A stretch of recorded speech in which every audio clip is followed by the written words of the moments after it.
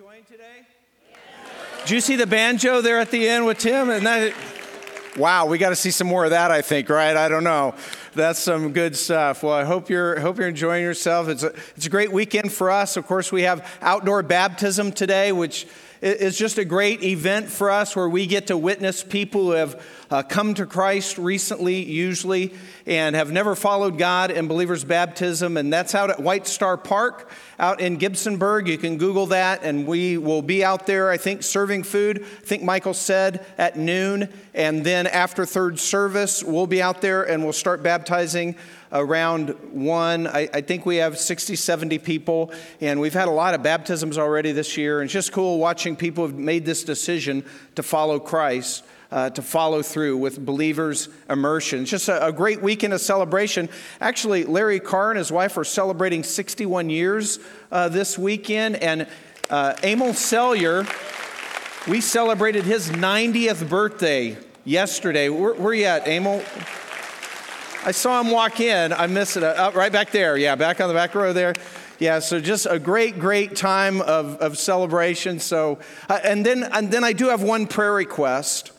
A lot of you have been praying for Cindy Mosier, and I've been praying for her every day, and many of you have. She's been cleared, and might be here in this service. I don't know what service she normally comes to, but she's been cleared for a liver transplant, and so the next step is to find a donor and sifting through people and all that, and so I would just like you to pray for that process for her, that would go well for her. So please keep Cindy in your prayers. We're in a series called This Explains Everything, and it's just about Genesis 1, 2, and 3, the first 3 chapters of the Bible. And last Sunday, we were in Genesis chapter 1, and we talked about what God was telling us there, but we also talked about some things for the head, because Genesis 1, some people can't get past this, and basically how when it comes to creation or the other views of origins, those other, what I would call naturalistic views, don't answer the biggest questions. Where did the universe come from? How did non-living matter become living?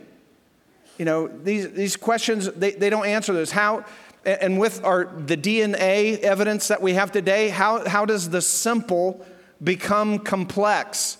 Those are the 3 major issues that most people explaining origins apart from Genesis cannot answer scientifically. And we talked about how you can interpret scientific evidence from one of 2 philosophies, naturalism or naturalism plus. Anyway, don't want to get into that again. And if you really love that and want to hear more about that, we did a series about a year ago called Making Sense of God, and some of that's in there.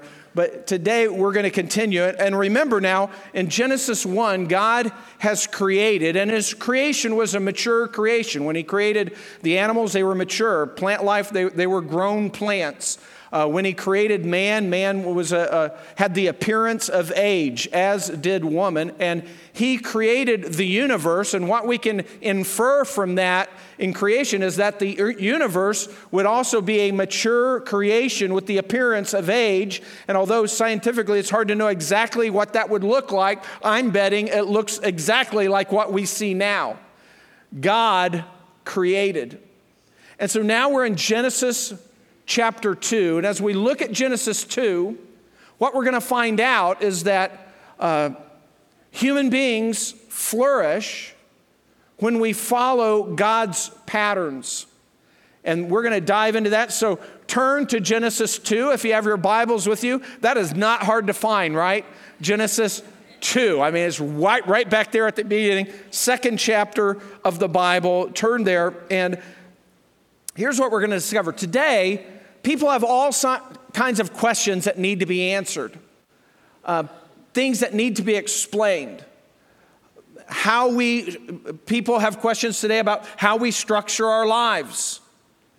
People, as things get more complex, and people have questions about how we interact with the world around us, meaning nature and the created world. How do we interact with that? People have questions about how we should interact in relationships as male and female even. Well, all these are explained to us in Genesis chapter 2, and that's what I want us to see. And again, it's following God's pattern. That's the secret to flourishing, is following God's pattern. And in Genesis chapter 2, we're going to find that the secret to flourishing as human beings is to follow God's pattern for rest, for rule, and I'll explain that, and for sexuality. All right, so let's dive in. Genesis, we left off at the end of Genesis 1, and the first thing we're going to see is that God wants us to, we can flourish by following God's pattern for rest. So here's the last verse. We read the whole chapter last time. Won't do that this time, but here's how it ended in verse 31 of chapter 1. And God saw all that he had made, and behold, it was very good. And there was evening, and there was morning, the sixth day. And it could just stop right there. I mean, that's a great concluding sentence. It was all very good, morning, evening, sixth day, boom. I mean, why go on? Why a seventh day? Well, God's going to explain that to us in just a moment. So now, Genesis 2, beginning in verse 1. Thus, the heavens and earth were completed, and all their hosts. By the seventh day, God completed his work which he had done, and he rested on the seventh day from all his work which he had done. Then God blessed the seventh day and sanctified it, because in it he rested from all his work which God had created and made. This is the account of the heavens and the earth when they were created in the day that the Lord God made earth and heaven.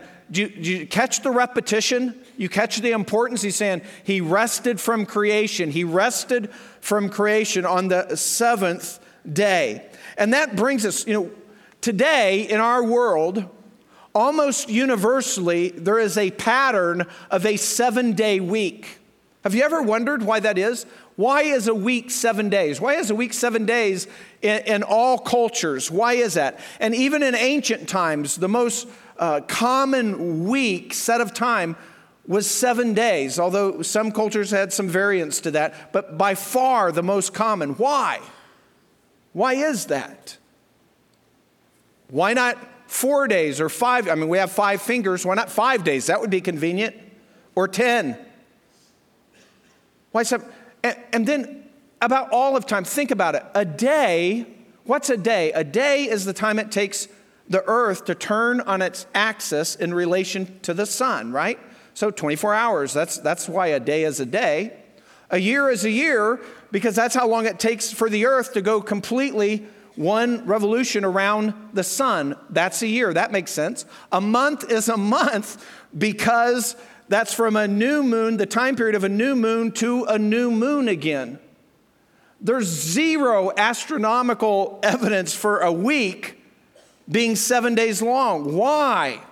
Why is it? Now, some people would say, well, that was just an attempt to divide the lunar cycle into 4 equal parts, and it didn't come out quite equally, but it's the best we could do. But then why 4 equal parts? Why not 3 parts or 5 parts? Why 7 days for our week? Well, I think it all goes, what historians would say, well, this all goes back 3,500 years ago, 3,500 years ago, to when Moses wrote this passage that we just read. That's where it came from, is what historians would say. But we know, and there's historical evidence, that the week existed before Moses wrote Genesis, because Moses wrote Genesis 3,500 years ago, but he was writing about something that had happened previous to that, and the week was already in existence. So why a 7-day week? Well, because of creation. That's why. That's why it's a universal thing in our world. Otherwise, it doesn't make any sense. As a matter of fact, there's been attempts to get rid of the 7-day week. About 100 years ago, in Russia, it was trying to eliminate all religion. Well, days of the week have religious significance. Christians meet on Sundays, Jewish people on Saturdays. And so they went to a 5-day work week with everybody getting one of those 5 days off. So at any given moment, there were 80% of their workforce was working, and that was sort of around the clock kind of thing. And so they did that to eliminate religion and also to increase production. They did that in 1929. By 1931, they were realizing this is not working. Families are falling apart. Machines are falling apart because they never stop. There's no time for maintenance. So everything's breaking down. So then they shift to a 6-day week in 1931. They tried that for about 9 years. In 1940, they gave up on the 6-day week and went to a 7-day week. Why is that?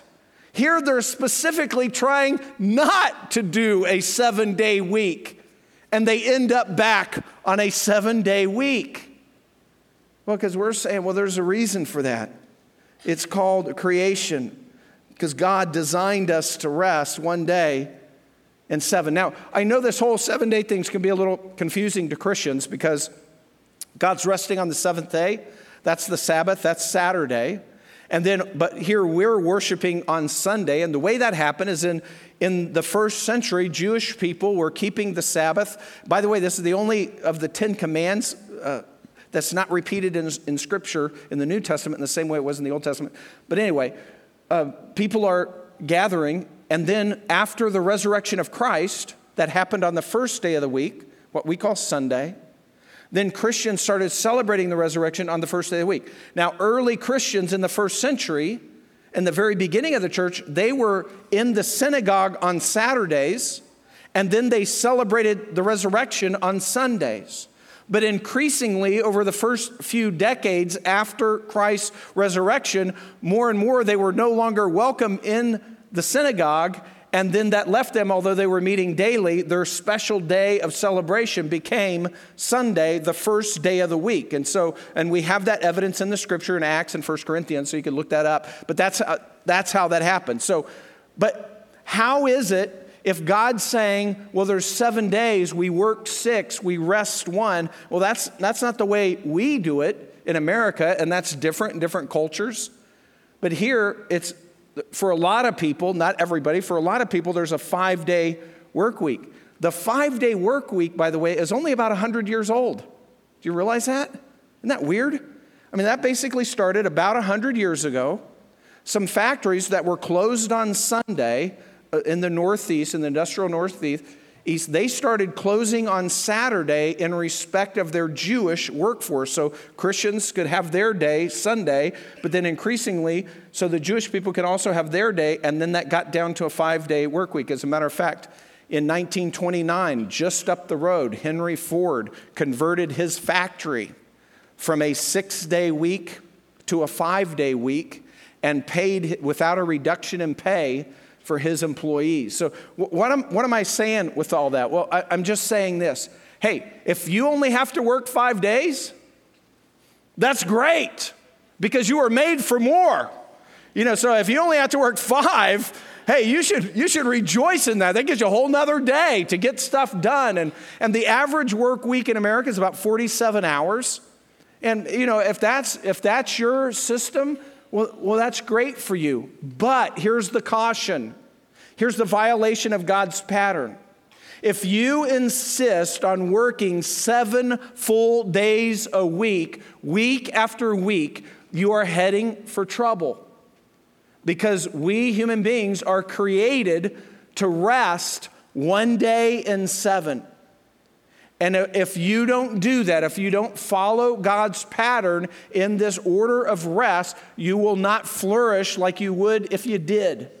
That's the caution for those workaholic 7-day-a-week type people. That's what God's saying to us. God gave us a reminder that there's more to life than work.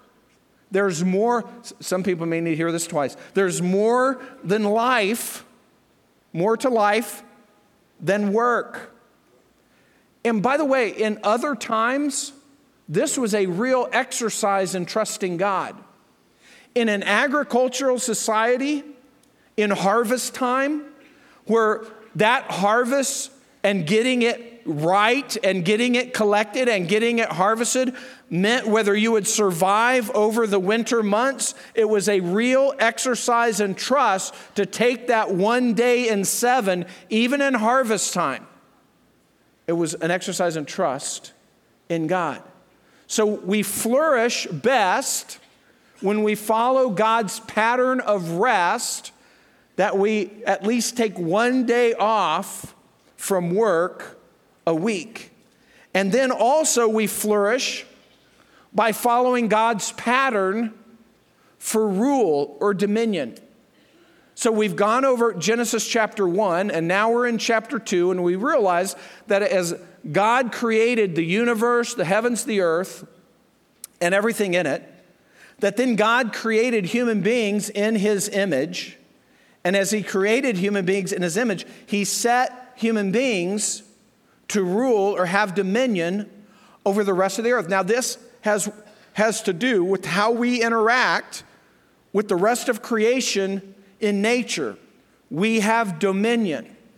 And even when we can discover scientific laws and look at scientific evidence of an ordered creation, some people, they look at that kind of evidence and they say, oh, well, this explains that and this explains that, and we don't need God to explain that. It all makes sense. This is all evidence against God. That's not evidence against God.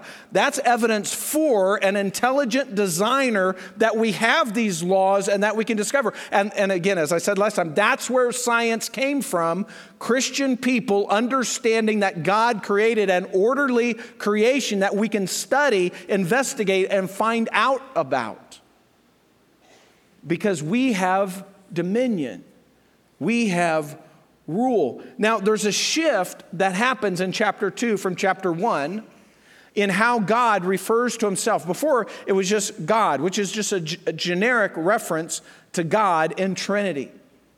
But now, all of a sudden, it's Yahweh God or the Lord God. And now in an English translation, anytime that you read those 4 letters Lord and they're all capitalized, only when they're all capitalized, that's actually translating a Hebrew word that is the personal name of God, which is translated I am, but we say it as Yahweh, or some people throw some different vowels in there and make that Yahovah. But Yahweh is the personal name of God. And the reason it's done that way is there was a Jewish tradition that they would never speak because they didn't want to violate the command of taking the Lord's name in vain. They never spoke his name. So because of that, they wrote it, they wouldn't speak it. Because of that, later when vowel pointing developed in the Hebrew language, they never added the vowel pointing because nobody knew how it was pronounced because nobody said the name. And so we're just guessing at the Yahweh. But the English translators in many translations kind of kept that tradition, and rather than translate the name or write the name out in consonants the way we would in English, it just has become 4 capital letters spelling Lord. So Lord always is God's personal name. So Lord God, if Lord is capitalized, means Yahweh God, personal name God. And why? Why would God do this? Because it's all of a sudden now we see this emphasis on his relationship with us. He's becoming more personal. Now he's not God over everything. Now he's the God that's over everything, that wants a real personal relationship with human beings. And so now in chapter 2, I'm going to start reading in verse 15. But before I do that, sometimes people read this and verses before this, in between what I just read in verse 15. And it's a little confusing because it seems like it's kind of a restating of what happened in chapter 1, but in a different order. But that's not what's happening. How many of you have ever Google Earthed your house? All right, so you go to the internet, you get on Google Earth, right? And then you pull it up, and then it's like the whole United States. And then you zoom in, and then you got Ohio. Are you with me? And then you zoom in a little more, and then you got Sandusky County or Seneca County, wherever you're at. And then you zoom in a little more, boom, and there's your house. And you're going, wow, I didn't mow my lawn the day they took this picture. You know, what I'm doing, this is what's happening in Genesis. Genesis 1 is the broad view.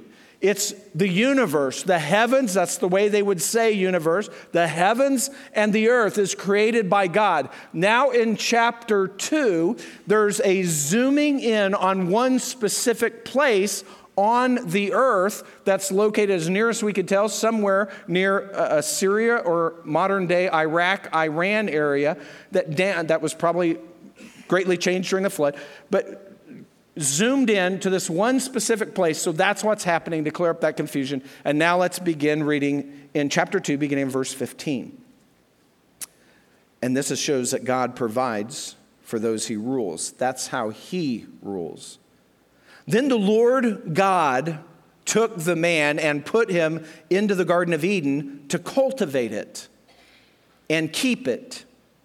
The Lord God commanded the man, saying, "From any tree of the garden you may eat freely, but from the tree of the knowledge of good and evil you shall not eat, for in the day that you eat from it you will surely die."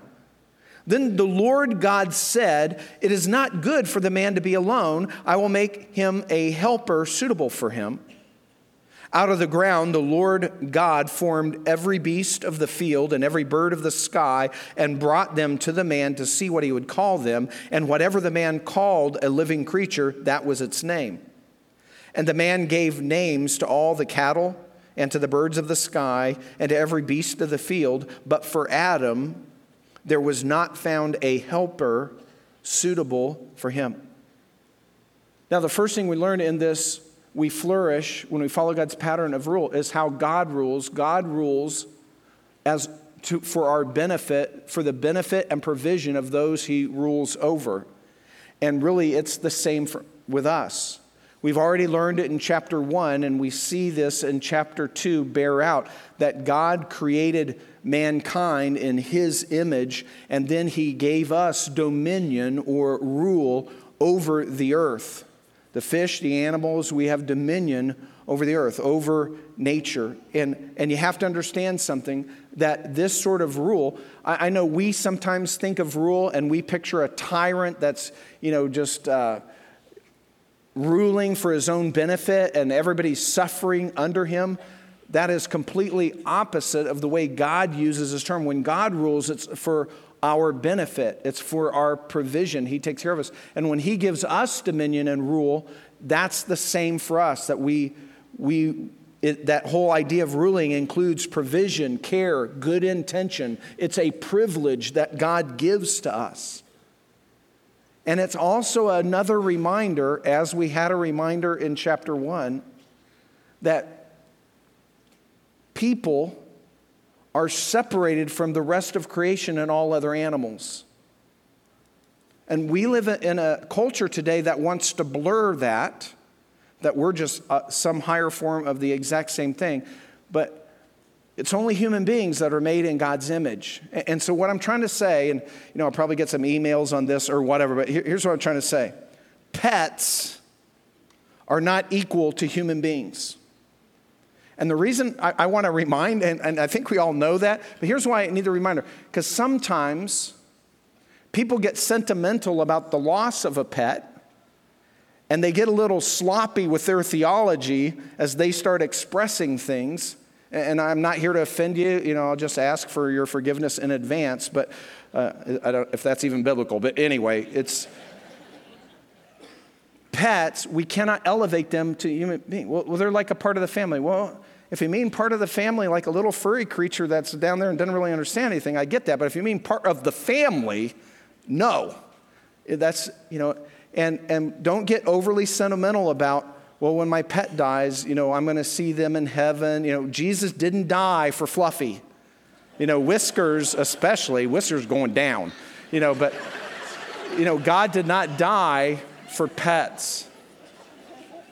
So Christians, let's not cause people confusion by expressing overly sentimental things about our pets that really aren't true. So just a caution there. What do I mean by, there's a difference. When We've all, the sad dog commercial, the really sad eyes, give money to the, whatever that is. And again, not trying to offend anybody here, but you realize that need is nothing compared to humans who have needs like that, right? Right? And again, we live in a world where if I decided to take my dog's fetuses out of my dog, that I would go to jail. But that can happen to a human being legally.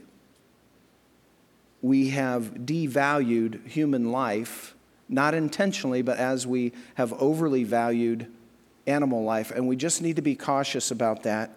And again, I won't even read those emails, so don't even worry about that. We don't risk our lives to save an animal. You don't risk a human life to save an animal. Somebody in between services was telling me about a study they did in California that basically said if your pet was drowning in your backyard swimming pool and your neighbor was drowning in your backyard swimming pool, who would you save? And they had these mixed reactions. Well, I love my pet. I don't even know my neighbor. That, by the way, for Christians is the wrong answer, right? We don't risk our lives to save our pets. We do risk our lives to save a fellow human being. Now, to rule well, in God's eyes of ruling well, would include to never mistreat or abuse an animal. I mean, you just got to know that that's part of ruling well, but that's ruling over. It's a different category. All right, enough of that. So, we flourish as human beings by following God's pattern for rest, and we flourish as human beings by following God's pattern for rule that we provide and protect, and it's a benefit for those we rule over, not the other way around. And then we flourish when we follow God's pattern for sexuality. And so I want to pick that up. That's another section of Scripture here. And it's in Genesis. We'll pick it up at verse 21. So the Lord God caused a deep sleep to fall upon the man, and he slept. And then he took one of his ribs and closed up the flesh at that place. And the Lord, again, written 3,500 years, that's a whole other story, but verse 22. The Lord God fashioned into a woman the rib which he had taken from the man and brought her to the man. And the man said, "This is now bone of my bones and flesh of my flesh. She shall be called, Woo, Man! Because she was taken out of man." And now, verse 24, key verse. That's not the key verse. This is the key verse. Verse 24 is the key verse because it's been quoted by Jesus, quoted 4 times in the New Testament. This is marriage right here, verse 24. For this reason, a man shall leave his father and his mother and be joined to his wife, and they shall become one flesh. And the man and his wife were both naked and were not ashamed. And so here you have the basis. God invented us. God invented genders. God invented marriage, and he gave us this. But there's a lot of confusion about this in our world today. By the way, the confusion is not just with non-Christians. Sometimes there's confusion even in Christian communities. How many of you ever heard of the Shakers? In the 18th and 19th century, there were this religious sect called the Shakers. They were known for their simple style of furniture. You know what I'm saying? A Shaker style of furniture. Well, they had a very peculiar belief in the Bible. They believed in abstinence, even for married couple, abstinence from sex. And that's why now all we have is their furniture. I mean, they're gone. So we only know they were here because there's some furniture laying around, because there's no more Shakers. But God's saying that he created us, and he said this at the beginning, male and female. And he says this over and over. He's not saying that about the animals. He's saying that about us, created in God's image. And we just have to know this whole gender issue that's always being debated in our world today, that our gender is part of how God created us. God created us as male and female. That's by God's design, and that is emphasized in Scripture. And people try to erase that, but it's part of our makeup from our Creator. Now, what people have trouble with is the word that I read a few times there, helper. Did anybody notice? I mean, don't raise your hand or anything, but I know some of you are sitting there and that word helper is like, fingernails on a chalkboard, helper. I guess people don't even say there's chalkboards, but whatever, you just didn't like it. Helper. But you got to know, that's an English translation of a Hebrew word that in Hebrew doesn't have any of those connotations.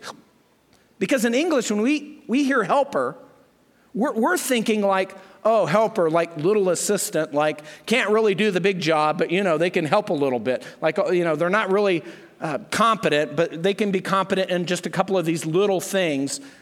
That's not the way this word is used in Hebrew. The way we know that is because this same exact word helper that's applied to the woman, that's what everybody doesn't like, is also many times throughout the Old Testament applied to God. That God is our helper.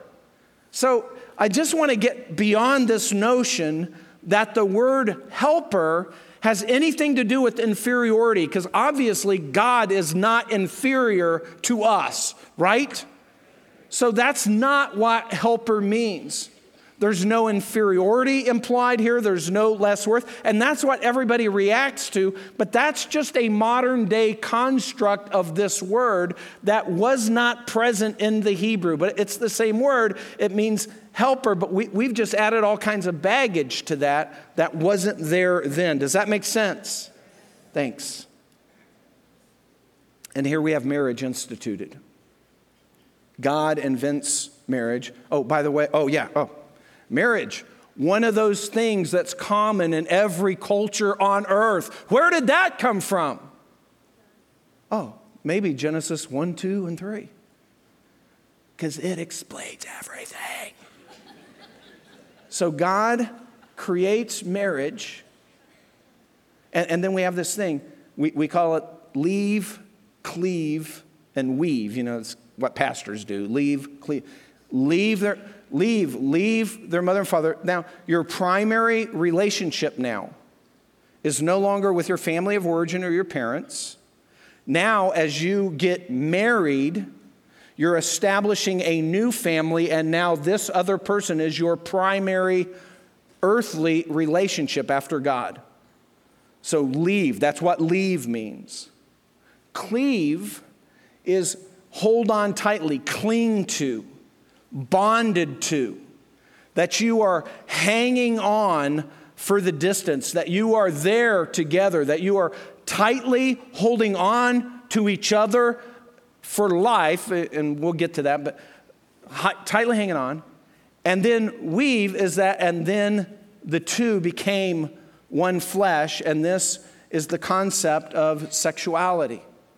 So this leave, cleave, weave gives us the pattern for marriage. And of course, that's controversial in our world today, especially our country, right? And it's just sad. We wonder why friends of ours who live in gay communities, gay lifestyle, why they experience such high levels, super high, hundreds of times higher levels of depression and suicide than the rest of us. Of course, the pushback that they have always had would be, well, that's because we're not fully accepted. But as their acceptance, think about that over the last 20 years, has increased dramatically, exponentially. That hasn't solved that problem. That's not affecting that. Why? Why is that? Well, it's simple. Because the farther we get away from God's pattern of sexuality, then the less we flourish as human beings in every area of our life, including sexuality. So the farther we get from God's ideal, the less we flourish as humans because we weren't designed that way. All this is part of how we were made. And so then, it kind of unfortunately makes sense. God invented sexuality. God has given us a pattern so that we can thrive in sexuality, and that is that we should only have sexual relationships in the midst of a committed, lifelong commitment type, legally married kind of a relationship. You have legal marriage, even if it's tying a rope or a string, where the community observes these two people are together. Marriage is a universal thing.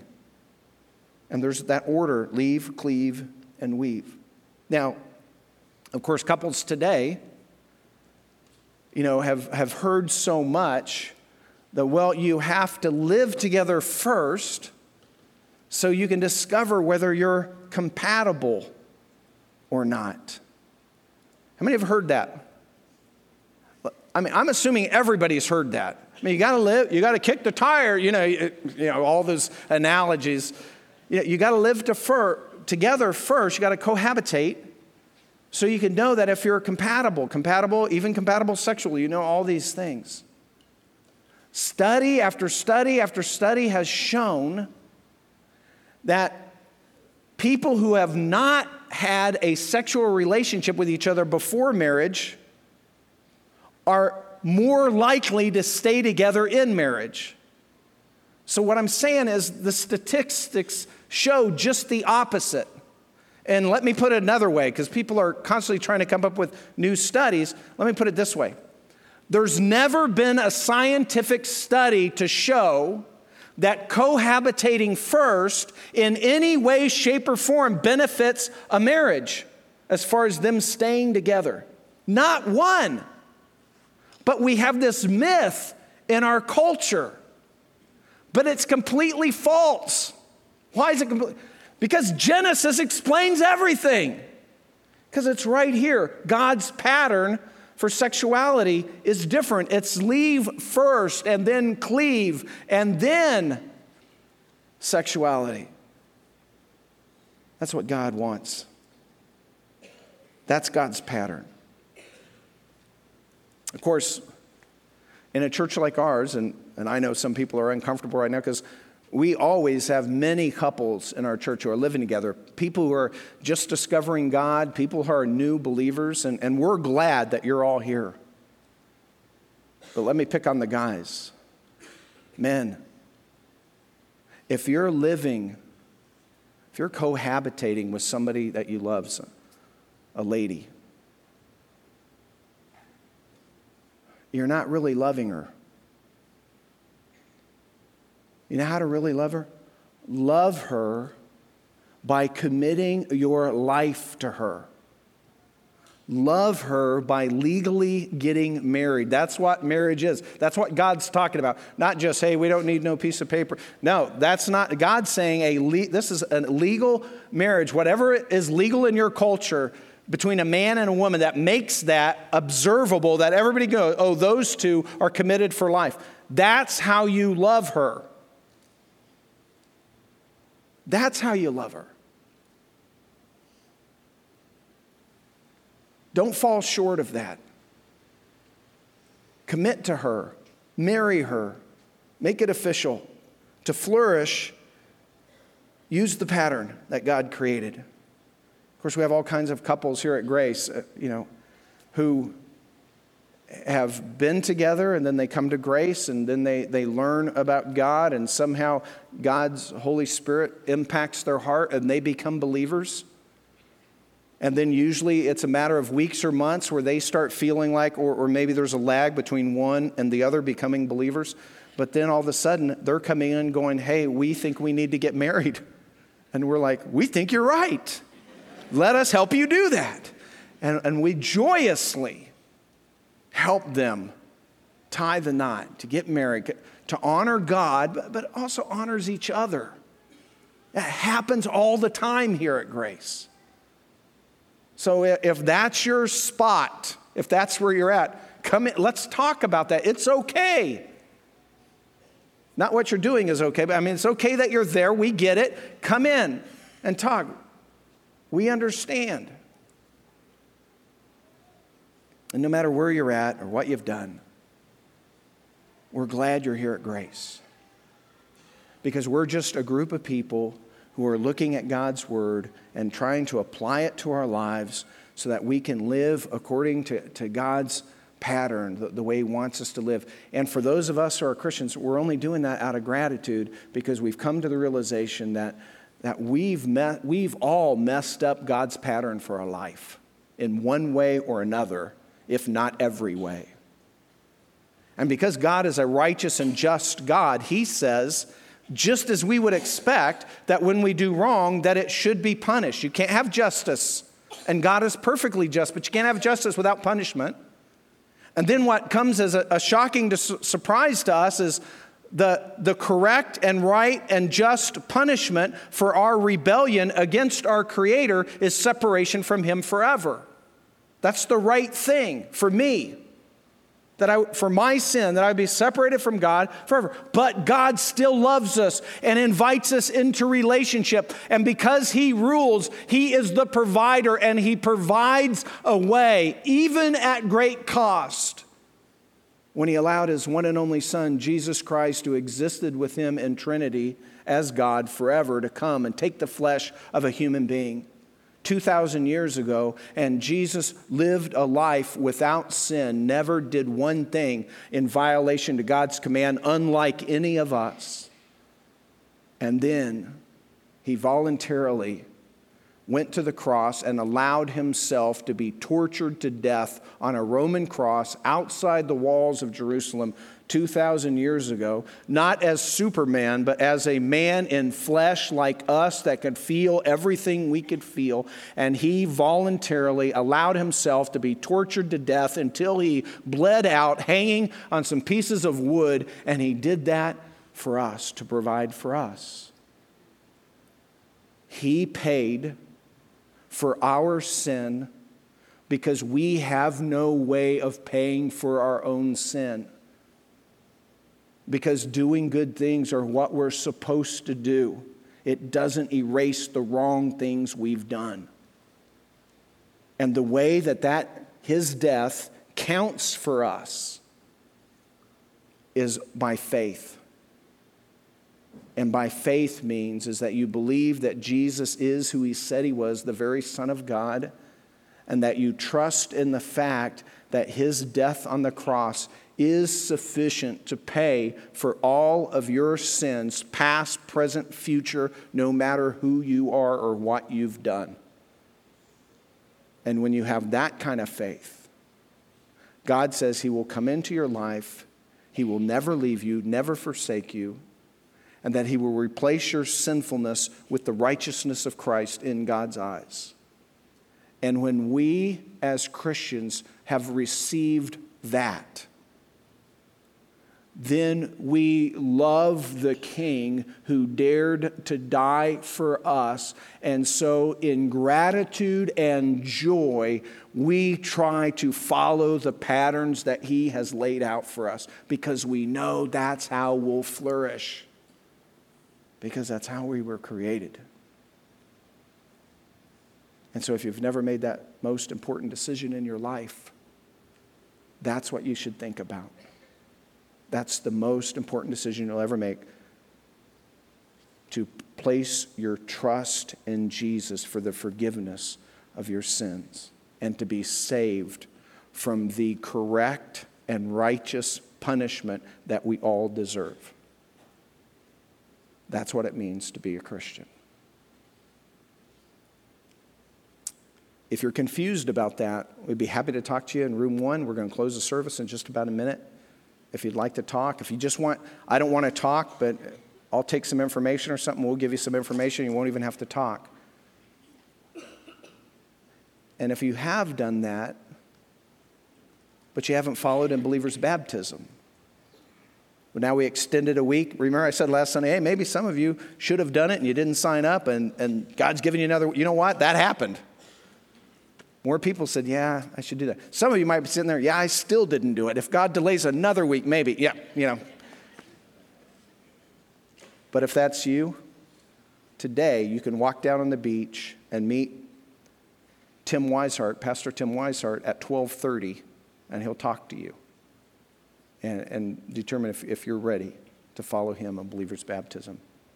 You see, baptism is just the time that we gather together as a church and we celebrate all these people who have made decisions to follow Christ, and then they go public through believer's baptism. They get dunked underwater to symbolize, hey, my old life is over, and now I have a new life in Christ. Has nothing to do with heaven or hell. It's just being obedient to what God has called us to do. So we want you to come and celebrate with us. Again, dinner's going to be served at noon. There's just hot dogs and stuff out there. There's a nice beach. Again, White Star Park near Gibsonburg.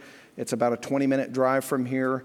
And then we'll start baptizing about 1 o'clock, and we have several people, and we're looking for, I know not everybody can do it, but boy, you get to witness our church family, how God's changed their lives. Let's stand together, and I'll close this in prayer. Father God, we thank you for the day, and Lord, for those of us who are believers, we thank you that you helped us to see and we understood our sin and rebellion against you, and then the forgiveness that you offer us. And Lord, that's the answer to all our guilt and shame. It's not ignoring it or pretending it doesn't exist. It's being forgiven. And so we thank you for that. And Lord, for our friends or our family members or neighbors who are here in our auditorium that haven't experienced that, Lord, we pray that your Spirit would touch their hearts and they would just feel your call on their life. And Lord, that you draw them to yourself. God, we thank you for this day of celebration and your goodness to us as a church family. In Christ's name we pray. Amen. Thanks for being here. Hope to see you out there at between noon, 1 o'clock when we start baptizing.